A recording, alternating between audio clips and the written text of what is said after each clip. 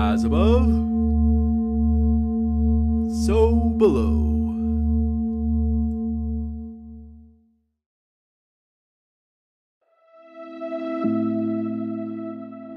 Welcome to Connecting with Coincidence. I am your host, Dr. Bernard Beitman, MD. I'm a psychiatrist. I study meaningful coincidences. I think a lot of you know that by now. And I try to figure out categories and explanations, and it's just a lot of fun. Right now, I'm working on fleshing out the anatomy of meaningful coincidences, meaning all the variables that go into creating a meaningful coincidence, just what it is. But that's for another time.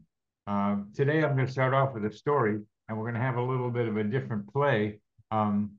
Our guest today is John Townley, who's a musician and a resonance kind of guy. I mean, resonance kind of guy, and astrological and a lot of other things that I'll tell you about. But what he's going to do first is that he's going to comment on the story that I tell. As I usually do at the beginning of these things, I tell a story.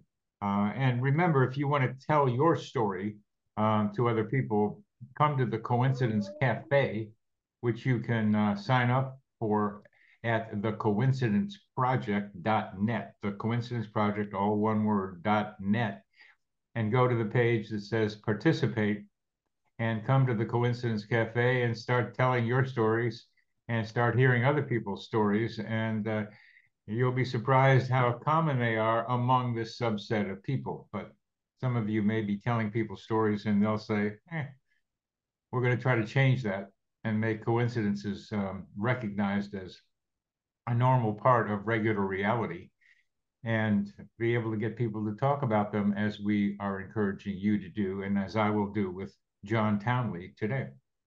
So the story might be titled A Favor Returned. So a guy named Phoenix owed me a favor. And I needed a bloodstone because someone told me I needed a bloodstone. I was perhaps a spirit guide, said, get a bloodstone. And I didn't know what that was. And several people in several stores did not know what I was talking about. So I just kind of let it go. So one Saturday, I was doing an exercise of just writing down the weird things that I saw in my environment. The marketplace was a way of talking about it, but people when I'm around other people. And I walked the 3 miles downtown to the downtown mall, writing these coincidences or odd events down. I'm doing it for 49 days. I'm right in the middle of it.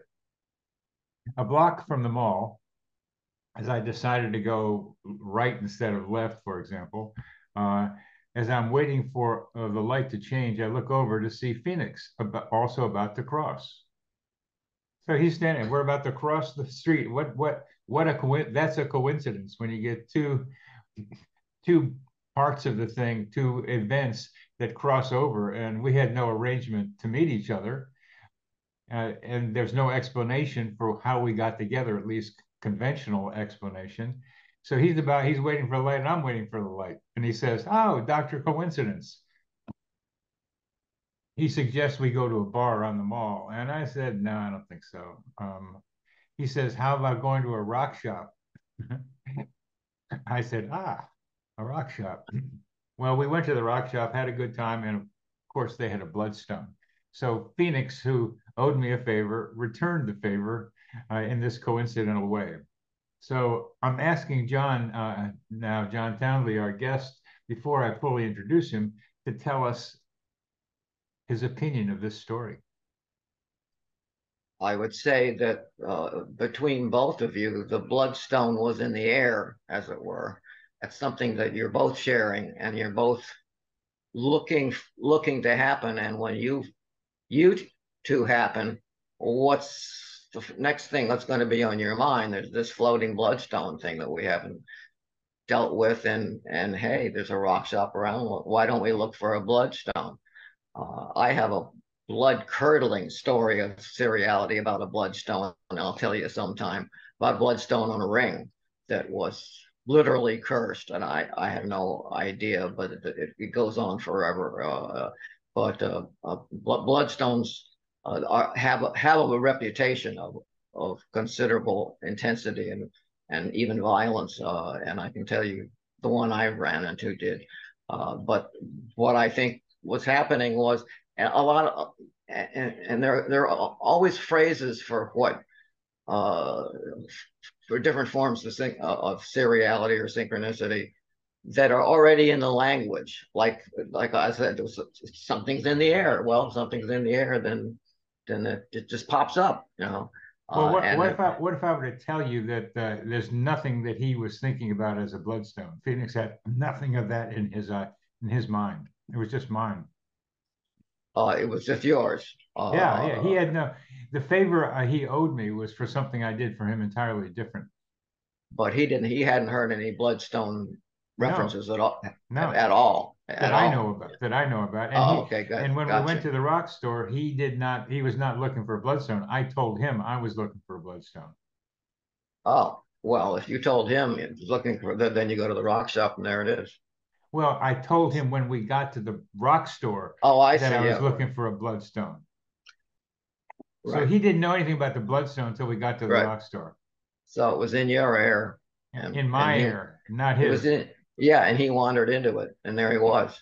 And there he was. Well, there's more to it probably from your perspective, but we'll leave that alone for now. Yeah, Um, what this illustrates is that the stories need to be told clearly enough for the listener to understand the story. right. That helps. John made an assumption that Phoenix also was thinking about a bloodstone. He was not. Right, right, And what I was thinking about with Phoenix, but not at that time, was that he owed me a favor because I did him one, right, and it was a big favor. So uh, he and a friend of his and I both agreed there should have been some reciprocity, and in this way it was.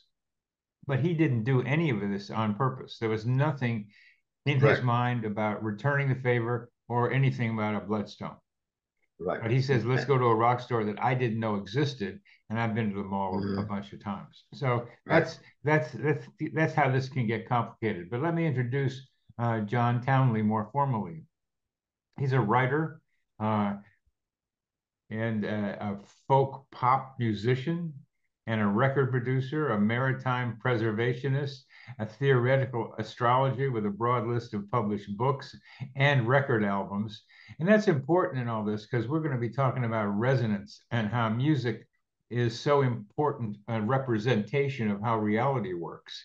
There's a lot of resonance that's going on in and around us that synchronicity and seriality, which you're going to hear more about, because John is probably, from what I know, the world's expert in seriality, which is, if you read my book, Meaningful Coincidences, you will see that I use the term meaningful coincidences to include four different kinds of coincidences: synchronicity, serendipity, and seriality, which is lesser known, and simulpathity, which means the being able to feel or feeling the pain of a loved one, usually at a distance. So seriality is a key part of the whole meaningful coincidence idea. And our guest today, John Townley, is the full representative of that idea. And he gets it from Paul Kammerer and his seminal 1919 book, Das Gesetz der Series, the law of seriality, um, which introduced the structural concept of seriality. And it was tapped by Jung in his speculation on synchronicity. And Jung does mention Kammerer, who came before Jung in writing about synchronicity, in his way. And Paul Kammerer, is important to know, was using the science of his time, which still may apply to now, to try to explain seriality rather than going to more broadly mystical ways of trying to explain. He was a biologist, Paul Kammerer, and a very interesting guy. And we'll hear more about him. But Paul would sit in a park in Vienna and write down things that he would see in common, like people with the same color umbrella or same kinds of shoes, or he would see people with the same number on a ticket or connect them. And there's lots of stories in the translation of this book that are pretty basic things that are just objective, which don't have necessarily meaning to them. And we'll talk about seriality and meaning with our guest today, John Townley. Well, John, welcome to Connecting with Coincidences. Glad to be back talking with you. Delightful. Well, we're going to start with getting people to know you by having you tell a coincidence story yourself. Well, you run into a lot of them, and you run into a lot of them of all the different kinds that you describe, and some of them are more amazing than others, and some are only maybe seriality and maybe just a phenomenon that is not that well known.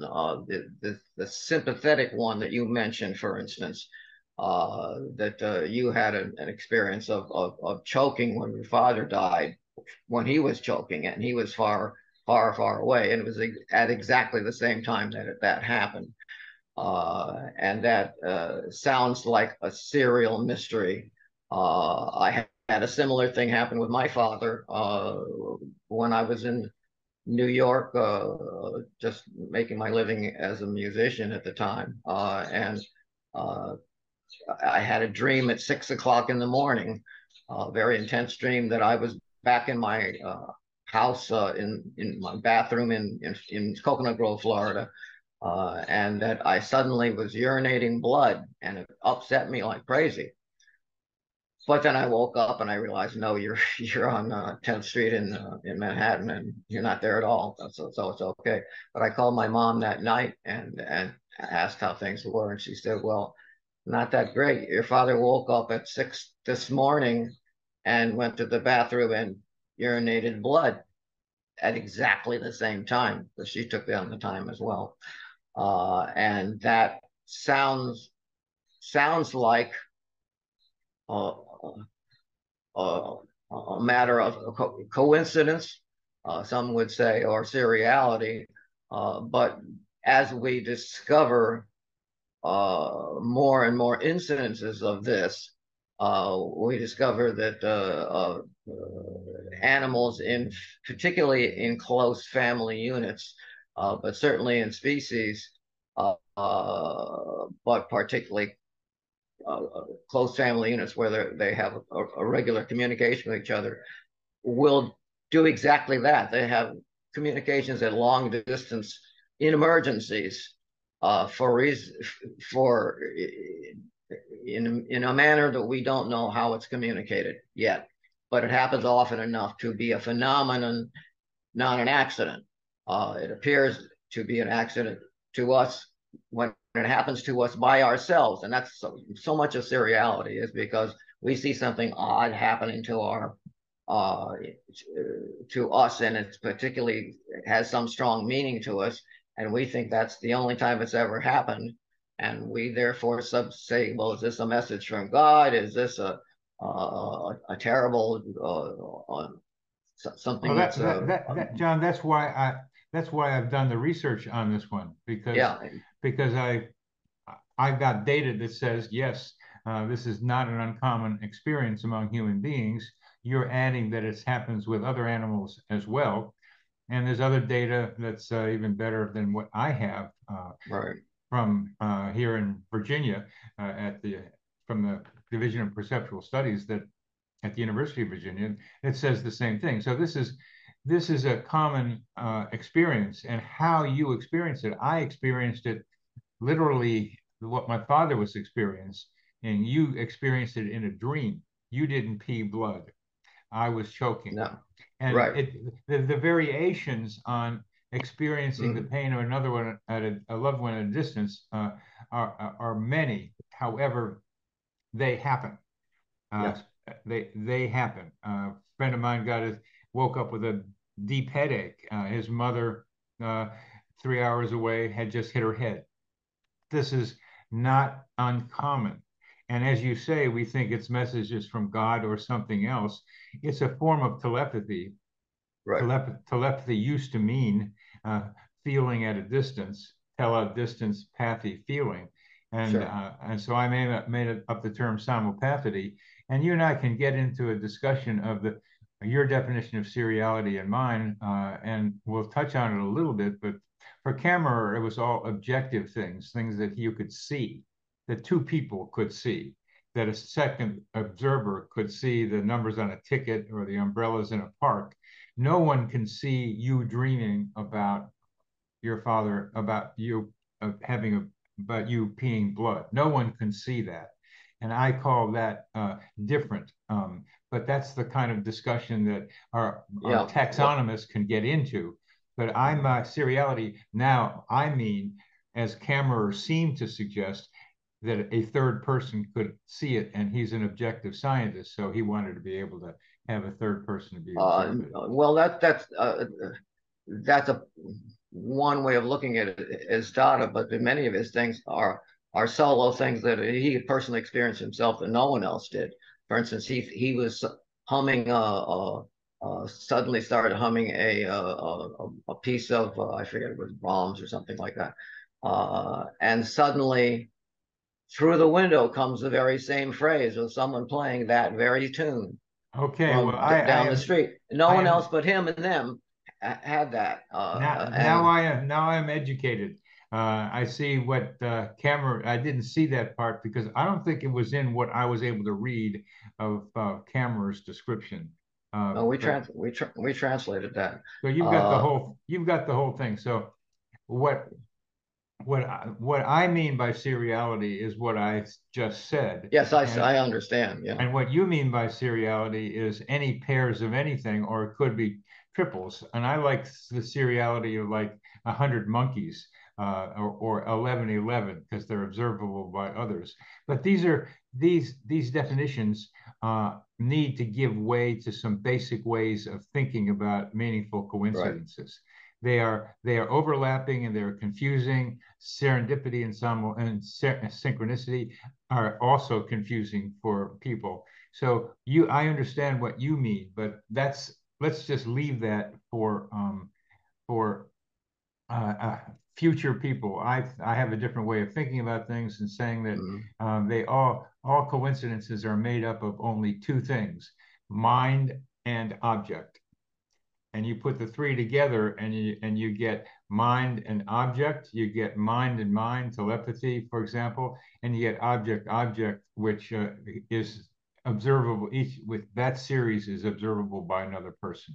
So that's my way of breaking it down so we don't get into got you. And I'm sure there are particularly as we find out more of supposedly mystic phenomena, which aren't so mystic anymore, as we have enough data and we develop tools that will be able to measure them, which we are doing now, is that we'll be able to break them down even more. Kammerer, with the science of his time, projected seriality as something that was basically encompassed them all. Anytime you had an odd set of things occurring together, whether somebody saw it or not, whether somebody experienced it or not, that was a phenomenon of seriality. And the reason he proposes that is that he looks at reality as basically sets of information that have laws that are somewhat similar to the kind of laws that were being drawn up during the 19th century.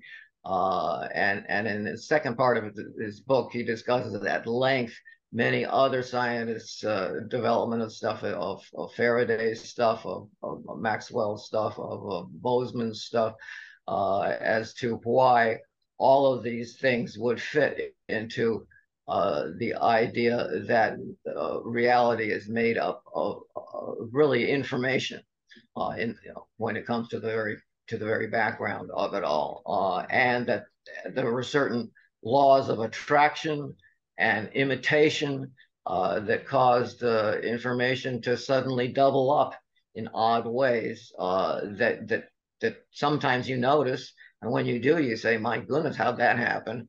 And when you don't notice, it'll pass you right by, and you didn't even know. The idea that the universe is information is getting very popular these days, It is, as you well know, yeah, and it may be different levels of I'll call it a density of information. That the more dense information becomes something that we are now able to have bodies within, right. and the And higher. Go ahead. yeah, it's the density and it's the receiver as well, and the receiver and the training of the perception of the receiver as to whether something is the same, startlingly the same, or doesn't seem to be related at all. And Well, the, that's such an important idea, John, in looking at meaningful coincidences. The perceiver, the subjective experience of similarity between two events, is something that has to be continually examined to measure, and it's possible to measure the analogical similarity of two events. So my father choking, your dream of bleeding are pretty much the same thing, almost the same thing as what each right. of our fathers was experiencing. But some Mm. people make connections between things that other people wouldn't say are similar. Yeah, and that has to do with their own background as to what they think is similar to begin with. In other words, the receiver, a radio receives certain frequencies and not others.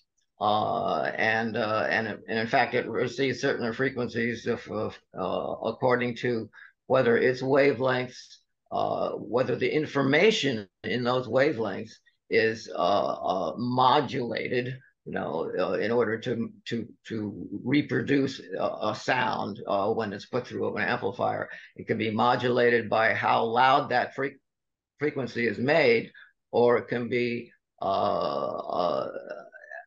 how slow and how fast that frequency is made. And that's the difference between AM and FM radio, amplitude modification and frequency modification. And that's how, and the receiver is a little crystal that tunes into, in other words, when it gets a particular wavelength coming in, it starts to vibrate along that wavelength and only that wavelength, and that's called entrainment, which is something Christian Huygens discovered way back in the 1600s when he discovered the pendulums clocks synchronizing up. That there are certain things that will vibrate at only certain frequencies, and we as animals recognize selectively certain frequencies that we can hear, and we associate with patterns that sometimes are very much the same, and sometimes we wouldn't even recognize that it's the same. A really good example, it does come from music, uh, and it has to do with scale, things that happen on a really big scale. We don't notice so much, and things that happen on a really tiny scale, we can't see them, so we don't notice them that much. We notice things that happen on our own scale. I move my hand back and forth like that, and you notice my hand moving back and forth like that. But if I did it fast enough, all you get is a blur. I don't see a hand anymore, and that's because it's going into another scale, another set, just like we hear tones in certain frequencies, and we don't hear microwaves. We can feel microwaves, though they may be near the same frequencies that we're hearing. And how does this relate to meaningful coincidences? Well, it has to do with whether you know things that are happening that are in fact very meaningful, but but to go back to the final example, everybody knows, but they don't know that they know it, is in beats per second. Everybody knows if they've taken any music that, like 60 to 72 beats, and that's andante. That's like a strolling, dun, dun, dun, dun, dun, dun, like that, right? And you go faster and faster and faster, and pretty soon you're hurry up and you're rushing along. And after a certain point, you get up to 120, 240 beats per minute, and you're just falling all over yourself. And pretty soon that becomes just a sort of a blur of sort of a scratchy, ratchety kind of sound, until you get up to like 60 beats per second, and that's a low bass tone. And you double that to 120 seconds, to 120, and then 240, and suddenly you're in middle C. Right. And This is a music lesson that's maybe it's somewhat beyond me, even though I like dance, and I'm trying to see how it relates to meaningful coincidences. It relates to meaningful coincidence because you think you're hearing one thing and another thing discreetly when you're actually hearing the same thing at a different scale. So you may be picking up stuff that's from other people, just telepathically, that's not tuned to your frequencies, as the frequencies of your family are. After a certain amount, everybody gets tuned in there, and that's entrainment. You get entrained in whatever. Now, let's stop with the entrainment for a second, because it's so important. The recognition that the pendulums of clocks started swinging in the same way, that they started off disjointed, and then they started doing it together. Right.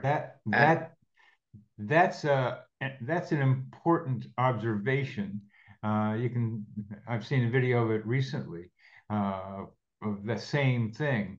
How does that entrainment happen with pendulums of a clock?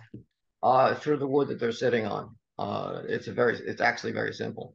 If they were clocks in a vacuum, it wouldn't happen. And there has to be some kind of mechanism that transfers some kind of waveform to the next clock, and whoever's got the loudest one, the big clocks entrain the small ones. Whoever's got the loudest ones, the other ones eventually wind up getting in.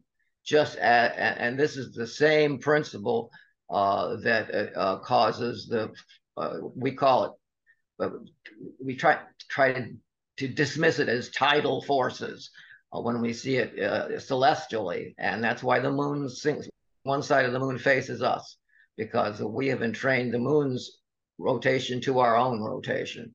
So it always faces us. It didn't always face us. It had its own rotation when it started, and eventually our rotation it was so dominant that it eventually locked it in. Mercury is the same way. I can see that with the clocks on the wood, and the wood conveys the vibrational power of the biggest clock to the rest of them. It reminds me of Donald Trump in training people who follow him. There's something about that we might get to, but what's the wood analog between the moon and the earth? It's in the case of the wood, it's physical vibrations through the wood. Yeah. Down from one clock to the next clock, and across the board, because they were all sitting on the same. Originally, Huygens' experiment was done, and they were all sitting on the same shelf. But what we're experiencing here with the moon, or with any planetary situation, this is why astrology comes into it, and why astrology may be something that is much more important than we think it is. Why? What is more? What is more? Astrology. Astrology. Because as the moon goes around, what we're experiencing as we get closer and farther away from any planet that's going around us, there's a pulse of gravity. Gravity gets stronger, gravity gets less. Gravity gets closer together, there's stronger pull, farther apart, less pull. That becomes a waveform, back and forth, back and forth. And that's what eventually put all of the planets that we have now into one form of resonance of each other's orbits, because they nudge each other until they get to a comfortable place where everything locks in. And that entrainment is one of the words for it. Tidal forces is another. And it's simple. It's instead of the sound motion through wood or through air, you can get it through air, or through microwaves, as Chris does with crystals. It's through the pulse of gravity, the distance of gravity. As we pass Jupiter, for instance, we pass Jupiter 12 times on Jupiter going real slow, and we're going like this, right? Well, every time we get close to Jupiter, it pulls us right out, 100,000 kilometers out of our orbit, and we pull back away from that. So there's like a pulse that's going like that every 12 years. And it's from Jupiter and the Earth's alignment.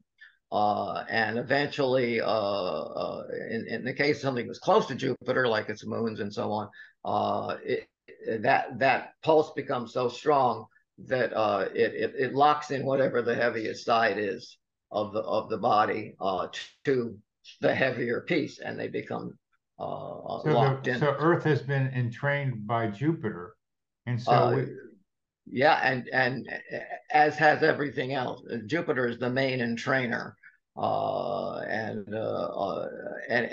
most everything is a harmonic of or close to it, not exact, because we're still settling in after all these billions of years, but close enough so that they don't throw each other out. Their early system, these planets would be so close that there'd be too much gravity and one of them would get kicked right out. And now they've settled in. So like Uranus and Neptune, for instance, they're octaves of each other, one half. One orbit is double the other. Before you get that far out, and Uranus is on a far out place, you mentioned a few things that have to be clarified. First, I asked you about the moon being entrained by the Earth. That's something that I think our audience can understand. Jupiter and Uranus get a little more complicated, and we got to keep this so at least I understand it, and hopefully that'll make other people more able to understand it. So have a lot of information, but one of the most amazing things to us Earth observers is that the moon has its same face to us. For some see the man in the moon, some see a rabbit in the moon, but it's the same face. And as the moon goes around, it gives us the same face all the time. And then there's the dark side of the moon. So people have made up a lot of stories about what's going on the other side of the moon and why, how did it happen that way. But this harmonics and entrainment thing is a way to be able to understand how that happens. And so let's not go out to Jupiter yet. Let's stay here with the moon that we can see. And there's something about the Earth entraining the moon, so that the moon maybe at one time was spinning, and it is spinning. It's just spinning at the same rate we rotate. What we did was lock in its spin to ours. We entrained its spin. In other words, if it were staying still, we'd see one side and then we see the other, right? But it's not. As it goes around, it keeps facing one side to it. So it's spinning and we're spinning. And what's happened is basically the heaviest part of the moon, which has a strong gravitation, it keeps pulling back. Originally, it would go a little bit further, and then it would get tugged back a little bit further, tugged back a little bit, and eventually it just locked in. And that's how it happened. At least that's the standard astronomical description of how. Well, I mean, just to keep it here on for us Earthlings to understand what's going on with the face of the moon being entrained, it still turns, but it turns with us. It reminds me of being able to find someone to dance with. And so that after, it's kind of hard to dance with somebody right from the beginning, sometimes not. But then if you do it often enough, you start getting entrained with each other. And I don't know who does Absolutely. I don't know who Absolutely. does, Good example. uh, Excellent example. well, I don't know who does the entraining with the two people, but it's usually, it will be the one who's heaviest somehow, or who has the strongest energy field, I guess, and trains Yes. one with the other. And it's similar. Another example is the dominant among a test that's been done so many times now. Another example of entrainment is women's menstrual cycles. The dominant female in a group, all their everybody else's menstrual cycles will wind up timing to her. And how does that happen? And that happens through the exchange of hormones in the air until they keep nudging each other, and eventually they get in tune with each other. And the one they get in tune with is the one who is the dominant, has the most dominant presence. And now that dominant presence in some cases can be gravitational, in some cases it can be hormonal, in some cases it could be any number of things. This is what Kammerer was at the heart of what Kammerer was trying to say, is that you have both attraction to things, which is like gravity. You have imitation of things, where things that are attracted start to imitate each other's motions. And then you have something he called persistence, which is just like inertia, is that once they get that way, they tend to stay that way, and it's very hard to get them out of that. And that's one of the basis of how not just, came Einstein and everything branched off. And Kammerer was at that point. What were the three things you just mentioned? His three, which he called hypotheses, was the attraction hypothesis, which is things that are similar tend to come together, and the things tend to come together in general. The imitation hypothesis, which is that they tend to start to resemble more. I mean, even down to people resembling their dogs, right? Yeah. And they come to look much more like each other. And then as they begin to work as a system, then they achieve, because of this interlock, a persistence that keeps that system itself. And he treats persistence as if it were like a quality or a force unto itself, which keeps, it keeps old corporations going when they shouldn't be. It keeps old people's ways of thinking going when it shouldn't be, because these are systems that have set themselves up, and they got so locked into each other. That's another inertia, kinetic inertia is the same exactly. idea. His is a reworking of gravitational inertia, which at that time,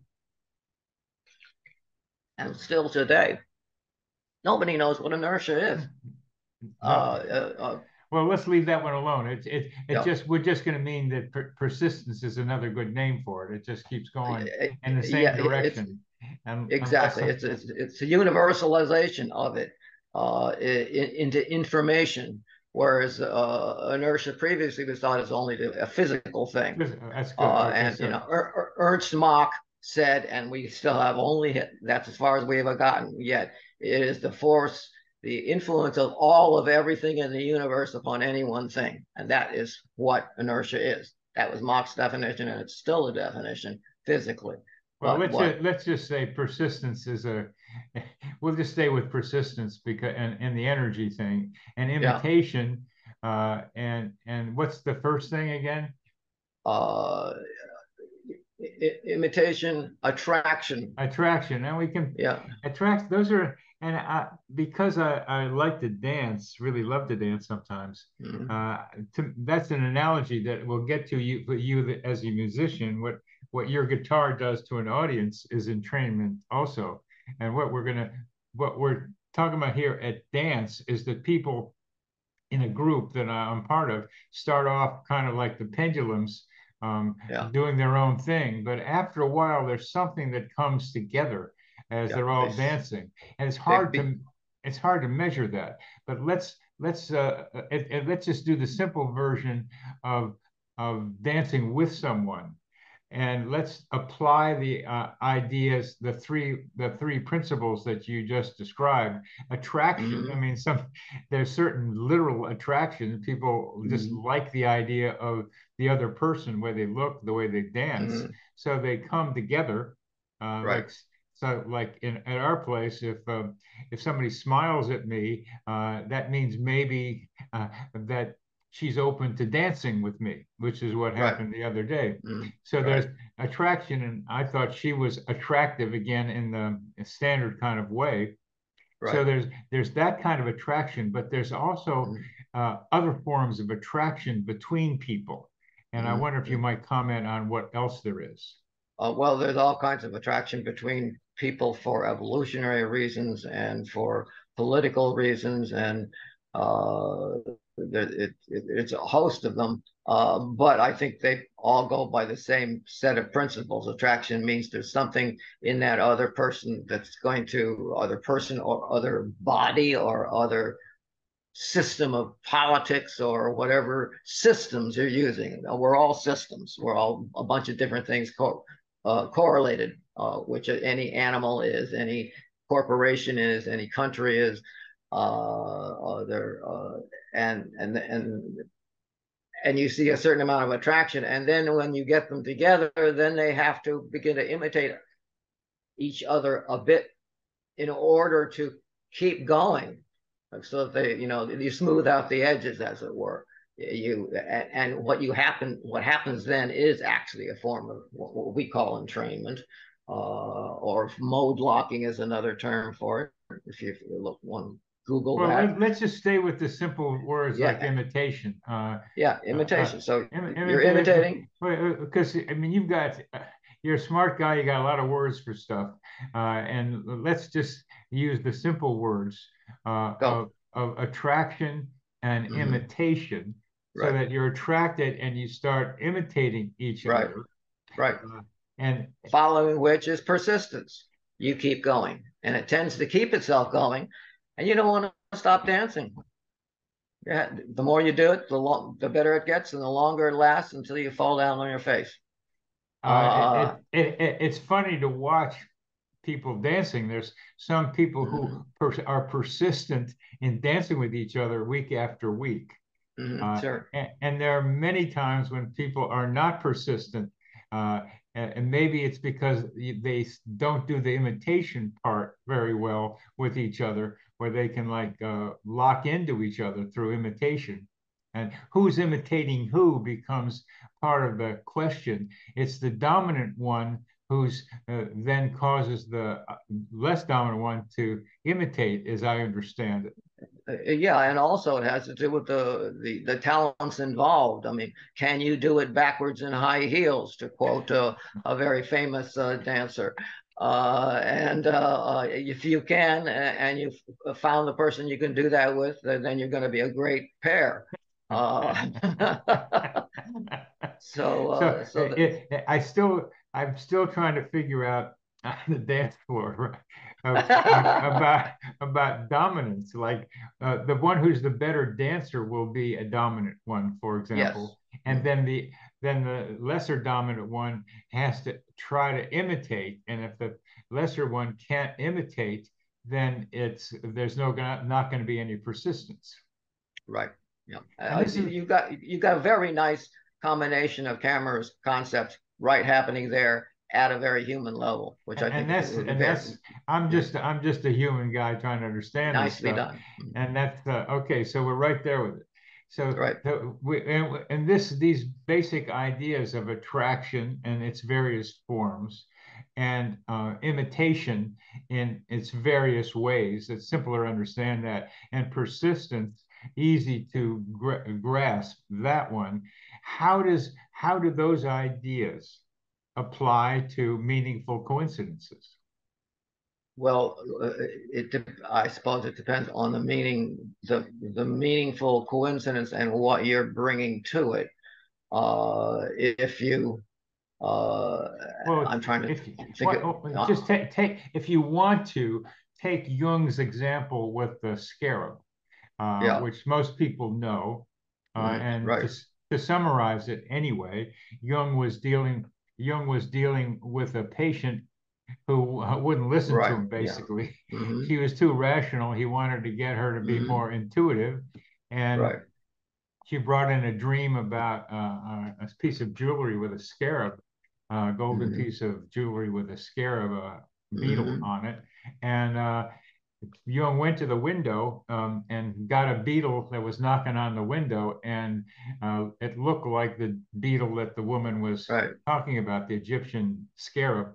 And he said, Right. "Here's your beetle." So let's do that story in Kammerer All right. terms.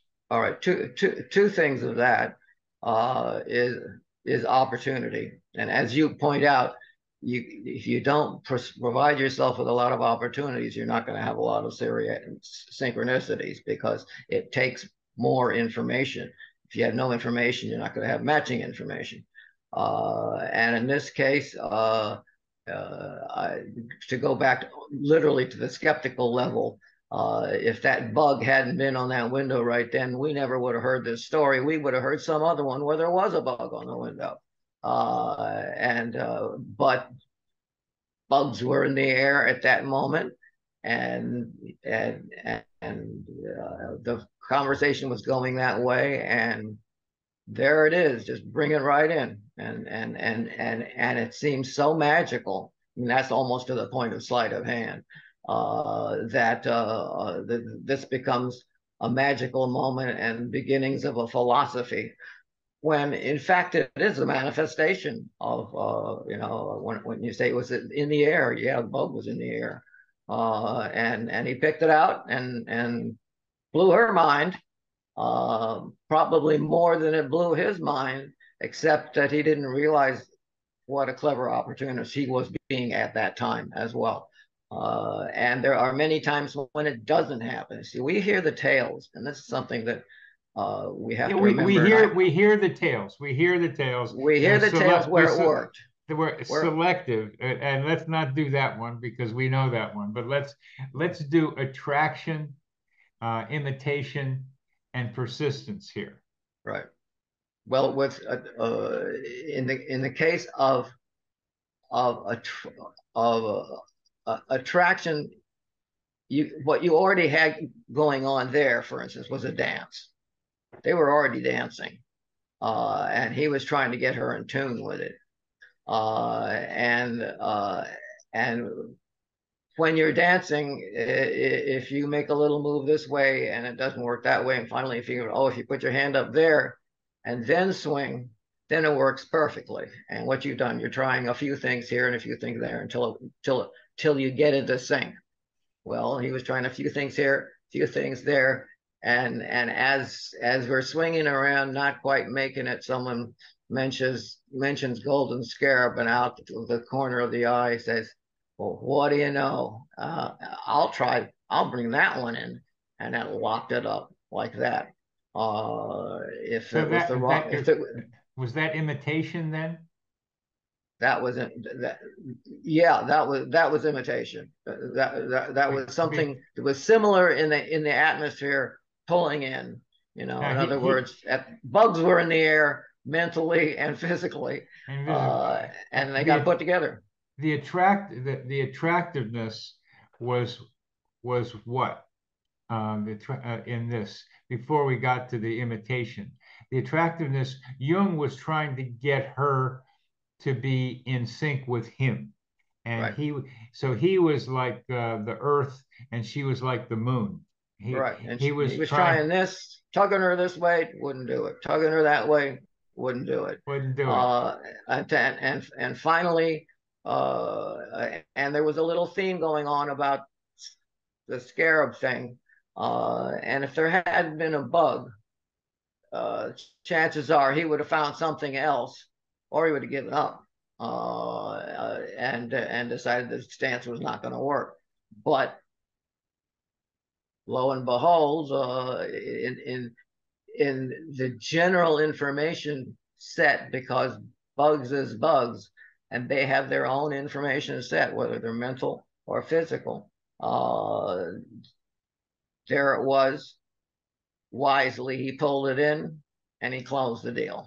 Okay, well, you're still and staying then with after that, he has persistence. then persistence, yeah, because then Yeah. without saying it, then they had persistence. They continued to go. Right. So You know, just, and they can throw away other things. That's been such a big one that they can throw away some of the things that they disagreed with, as dancers will do, and say, "Well, I'll go along with your move, even though that might not have been mine, because you've proved that you're the dancer that you know you're going the direction I think I'd like to go." Okay, it's a little bit abstract here for us, but these are useful principles, trying to be able to apply something descriptive to meaningful coincidences. And as you clearly have talked about, that the concept of meaningful is subjective to some degree. That the two bugs looked similar, the one in her dream and the one from the window. That's an objective, potentially objective description that Kammerer could describe, very similar to some of the things he described, that they're similar, like your peeing dream and your father dreaming that was in one mind and then can't come from the outside to match. So that the similarity there would be pretty clear to an outside observer, I think. Yeah, and when you're doing counseling of any sort, and astrologers, if they're good ones, it's too much of a long tail to get into why astrology physically might work. But what astrologers often serve as is as counselors, Yes. using planetary symbols to lock onto what they're feeling somebody's going for, and elaborate on that symbol to give the client a better feeling of where you might take this kind of energy or that kind of energy. I think you're saying there's an intuitive read that the astrologer has to do of the other person. Exactly. There's an absolute intuitive read, and a good astrologer. And this is one of the things that allows people to dismiss astrology, is because an astrologer isn't even a very good one and can't even read a chart very well, can still do a great reading if they're really intuitive. And in fact, someone who isn't an astrologer at all, they can put their hand on a piece of paper that's got a horoscope on it and do a great reading. And a gypsy can do a great reading, even though they got nothing going, because they know how to read the person. And they know what to pull in that's going to make the person a little bit more understanding of where they want them to go. And that comes to the point, skeptics will say that's manipulation or sleight of hand. Other people will say it's simply getting together to make a better understanding, and utilizing whatever tools you have at the moment. Astrology is a form of coincidence, in my way of thinking, and I think probably yours. A correlation between upstairs and downstairs, or as above, so below, but so also so below as above. And I wonder what that you could elaborate on the term the crossroads of coincidence. It's a great phrase. I've got a .com on it because that was my hopeful title for a story about a film story about Kammerer. And basically, when one coincidence comes upon another, when they're actually crossing, say you have one big coincidence, and that leads you to another big coincidence. And this is actually, and I'm sure you noted, I know you noted it in your writing, is that coincidences will tend to cluster in the same way that even random number rolls will cluster. But they seem to do it a little bit more so than a simple random roll. And that's why, as the Kammerer suggests, one of the areas of better understanding of seriality would be in gambling, because you know how long the roll is going to last. A good gambler knows when he's on a roll, and he knows when the roll is going to end, and he cuts his losses before it starts to turn bad. And a good one, it never turns bad. And they say, God, this guy's a winner. You know, he never loses. And it's because he can feel, you know, he's got, you know, he had the number down 3-4 times in a row, and you know, the 5th time is not going to happen. And he bows out. On the other hand, he won't go in if he sees that there's no pattern happening. He's looking around for a pattern. What do you think creates a coincidence roll like that? I think that if everything is made up of sets of communication, you have a resonance from however small the smaller particles are to the larger stepwise steps upward, and you get a resonance, at least for in our ability to see, which we evolutionarily get only enough to get us through and not more. We are able to sense them, and we can say, oh, well, this looks like we're onto something.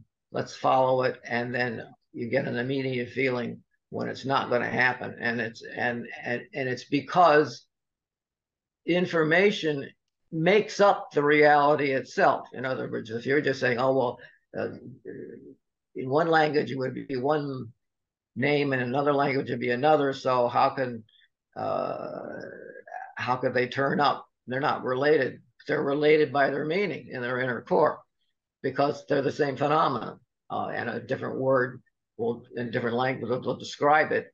But people, although they are filtered by their language, what they're trying to get at is the meaning inside the language, and that's where the information is rolling around. And the more intuitive you are, the more you can get past the language, and more you can talk to the person itself. I remember being isolated in Poland one time, when I was performing over there, and I didn't speak much Polish, and they got tired of translating for me, and I wound up in a room with a 1-year-old, actually it was just about a 1.5, 2-year-old, just before language kid, only 2 in the room, and I got more communication out of him than I got in that whole room full of people talking Polish, because when we talked at a level that wasn't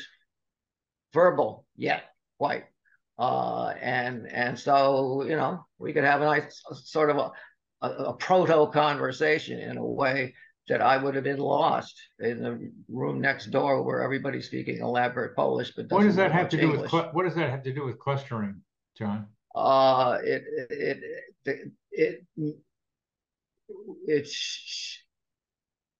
It shows that the inner information that you're trying to get across is substantial itself, and what gets wrapped around it, which is language and individual experience, it's still connected to that central thing that you're trying to get across. And therefore, any language that or events that are central to that are going to tend to revolve around it. So you see the same word come up more and more times if you're trying to get the same thing across, even though you don't realize you're trying to get the same thing across, because the proto information that's in there, still in the middle of it, and it's still in the middle of it. And that's what clustering seems to be, is the clusters of synchronicities or serialities are pointing towards a proto something or other in the middle of it. That's what you're trying to say. And that's the attraction. Hypothesis. And that's the attraction. And how does this crossroads of coincidence relate to being in the flow, because one of the things that people notice is that when they're in the flow, they tend to see more meaningful coincidences. Because when it's like they're not, I guess it's because you start ignoring the outer stuff and you start looking for the inner groove, if you want to say it musically, and you let that pull you along, and therefore it's going to pull any pieces that are related to it together, and they'll just be there because you're already there. It's so important what you say here, and we're coming to the end of our conversation. There is a tendency to people to think cause and effect, but there's a reciprocal relationship between experiencing a synchronicity, a meaningful coincidence, and then noticing that you do it, and then somehow you notice that starts getting you closer to the groove, and then the more you notice there's a coincidence, the more you let yourself go. You let yourself go into the groove, and that's right. That's where the old word groovy probably came from. Right. Yeah. And you'll find that there are people as well. Again, I think you discover this, that you'll run into people where it happens that the moment you run into them, you start seeing synchronicities all over the place, and it's because basically they're a little more in tune than you are, probably. Well, I thanks for that, John, because sometimes that happens for people when they get around me. They start seeing more coincidences, and I call that I'm sprinkling the fairy dust of meaningful coincidences around. But this gives me a little better way of thinking about it, because I'm in the synchronicity groove more and more actually as I do this. So that's going to increase the likelihood that other people coming into my sphere are going to get closer to their own groove that's like the one I'm in. Right, which also go back to the moon, and it also makes you, as things join that overall system that you've made yourself a kernel of, that has more gravitation to it, pulls more things into it, synchronizes and entrains more other things to come into it, and it becomes an increasingly more persistent body itself. And that seems to be what's happening, and I've wondered about it, because when the Coincidence Project became officially a nonprofit, $1,000 showed up in my mailbox. Yeah. From where? And then the person I contacted, that person gave us 25,000, which was a great start for us just beginning. Then a person who is editing something on our editing stories people send to our Coincidence Project website, people are invited to send their stories there. That we needed an editor to fine-tune those.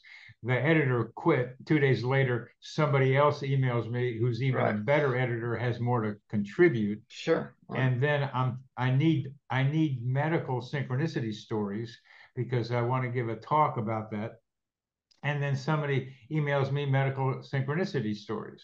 So it means, from what you're saying, that the groove that I am in is getting wider, stronger. The attraction is getting stronger.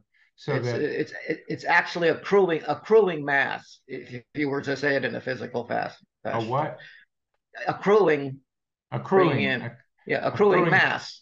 So I'm becoming a gravitational center in a way. In other words, a bunch of asteroids get together and they're getting a little small planet. More asteroids join, it's a larger planet, and pretty soon that planet's so big it gets a moon, and so on and so forth. That's the normal process of things. And what Kammerer tried to do, and this is where he made this. He was taking it. He started with just looking around, like you're walking downtown, you're seeing all the things. You're doing what Kammerer was doing, sort of at the end of or at the side road, where at least he said he started, but he didn't. He started much earlier than that, doing this very kind of stuff in music. because he began as a musician and became a biologist, and a very fine musician, and wrote some great songs, by the way. But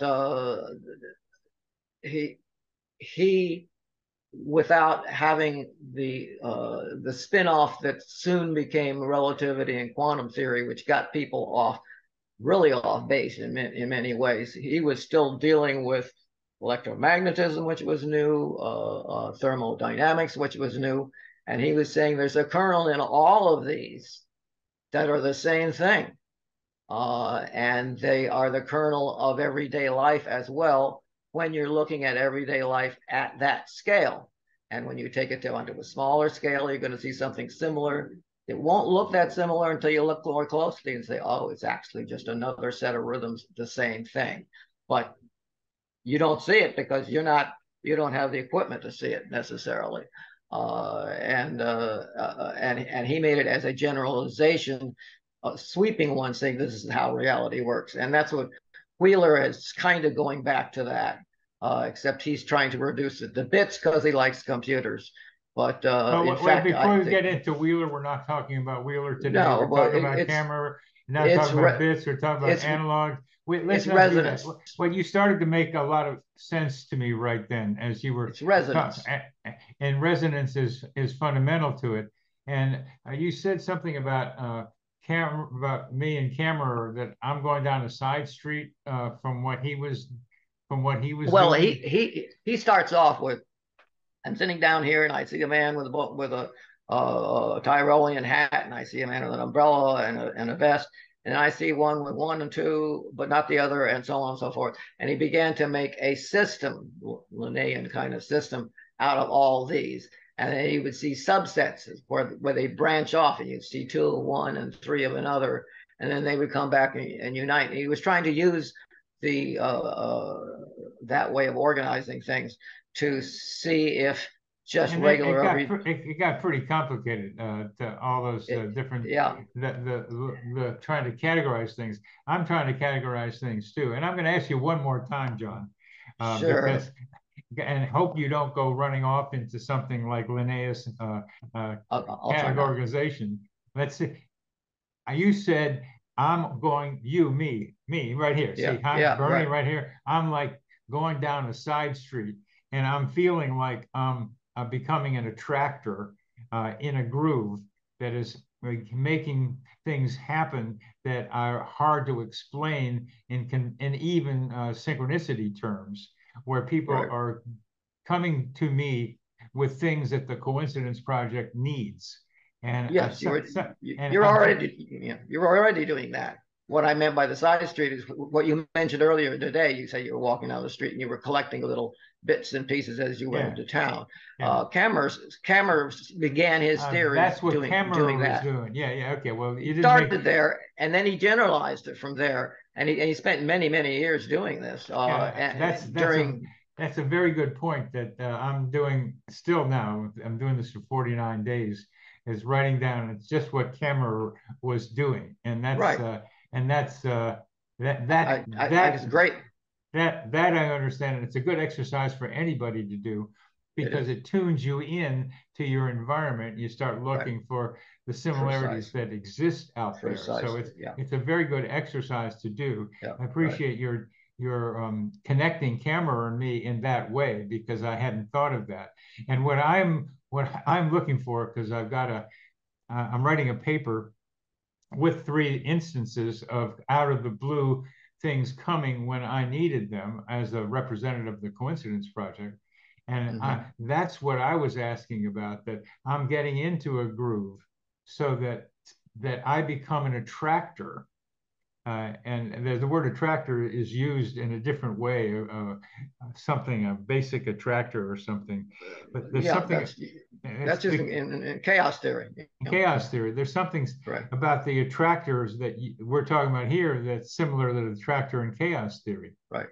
There's like I'm becoming an attractor as I become more deeply involved with this coincidence thing, and as people read my book and come to my podcast, I become this thing that is vibrating like Right. the gravitational field, to use the Earth analogy, is getting stronger.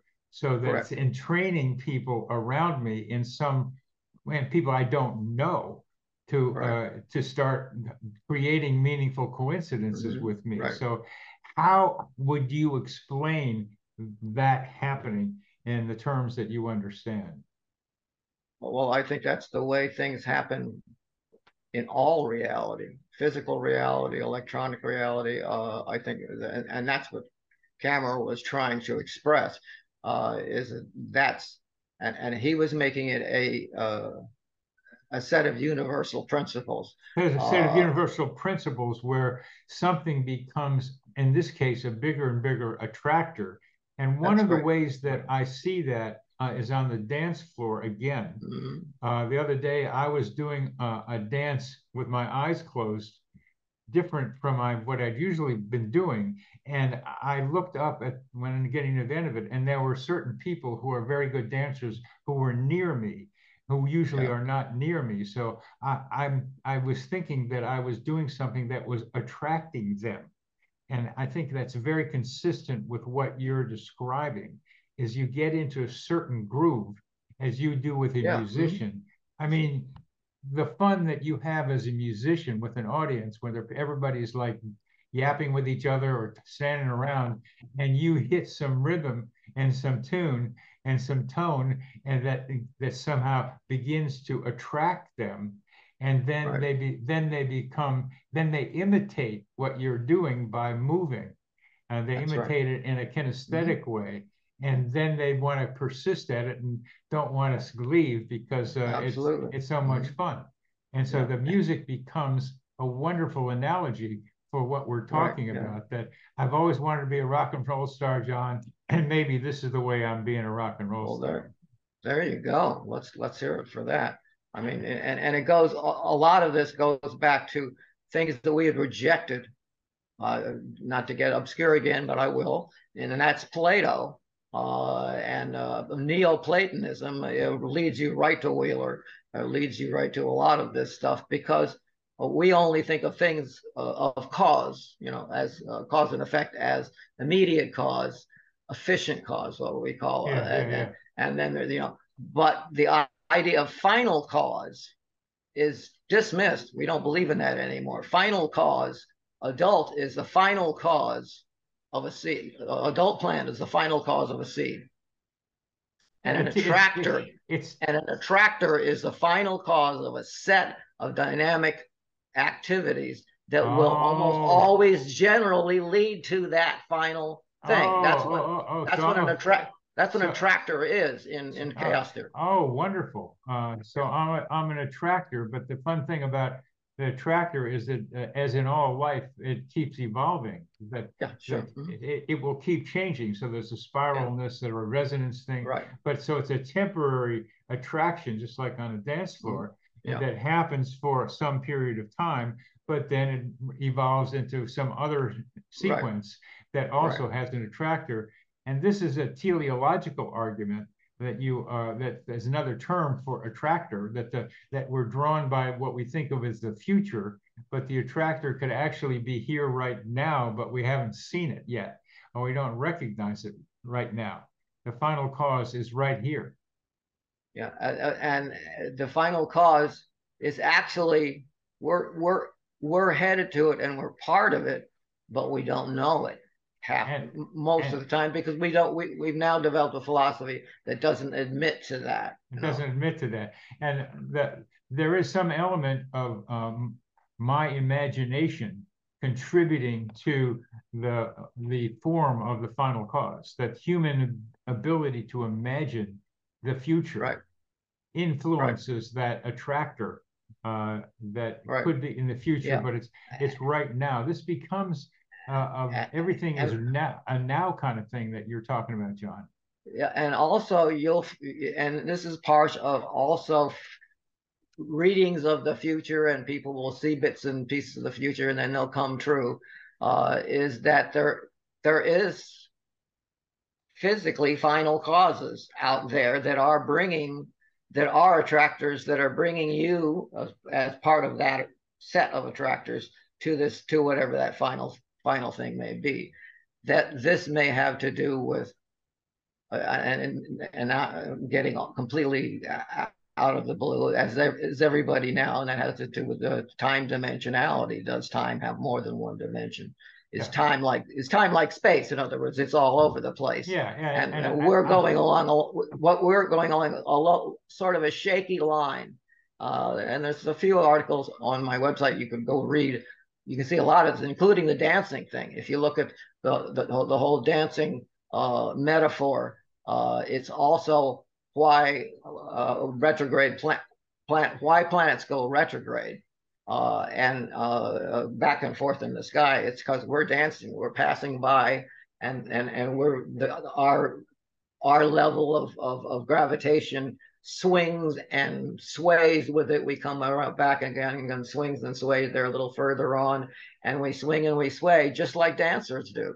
The whole planetary system does that, and it does it at a frequency level that is way lower. You know, we look at that 60 beats per minute. That's a rhythm. 60 beats per second. That's a tone. This is 60 beats per century. That's the deep bass of the band. Well, John, how can our audience see more of you besides watching this podcast? Astrococktail.com. Astrococktail.com. Yeah, so, look in the article section or the music section or both. He's going both ways, and what John is telling us is that we can hear the music of the spheres, which has a bunch of different meanings. But he's a musician who's an astrologer, so he's playing the guitar of the solar system, among other things. So, John, thank you very much for being with me. I mean, you got a lot of good information. I just need to organize you so I can understand it. And I think we've done a pretty good job about doing that today. And I thank you very much for being with me. And very much enjoyed it.